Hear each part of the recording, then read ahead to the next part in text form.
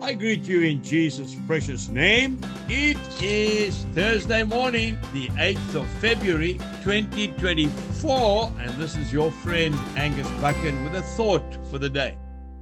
We start off in the book of Isaiah, chapter 40 and verse 1. Comfort, yes, comfort my people, says your God.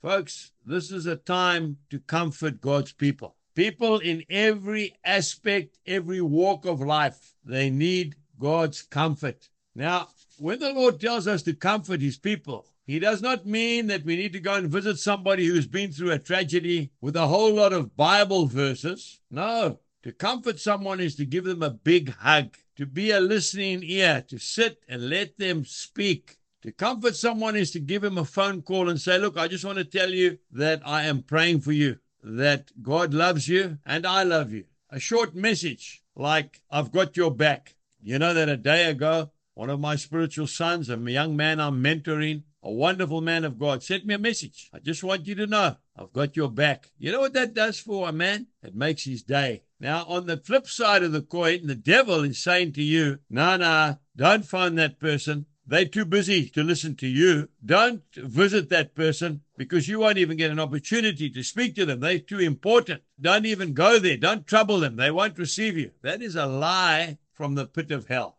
The devil says, don't trouble her. She won't listen to you. I want to tell you, don't put off for tomorrow what you can do today. You remember the old saying, a stitch in time saves 9. Now, young man, young lady, what that means is, in the old days, your granny or great-granny didn't have money just to go and buy another shirt. Soon as there was a little tear in that shirt, you had to bring it in, she'd sit down and she would stitch it up, and that shirt would last forever. Today, we just chuck them away and get another one. I want to tell you, when the Holy Spirit says to you, comfort that person, do it immediately. Do not wait. Now, the greatest comforter that ever lived is Jesus Christ. And he says in John chapter 14, verse 1, listen to these beautiful words. He says to you today, John, he says to you, Mary, let not your heart be troubled. You believe in God? Well, believe also in me. In my Father's house there are many mansions. If it were not so, I would have told you. I go to prepare a place for you. He has a place for you in heaven. Did you know that? That should be more comforting than anything else. We're not going to be here forever. While we are here, let us keep our eyes on the Lord and let us comfort his people. Have a wonderful day. Jesus bless you and goodbye.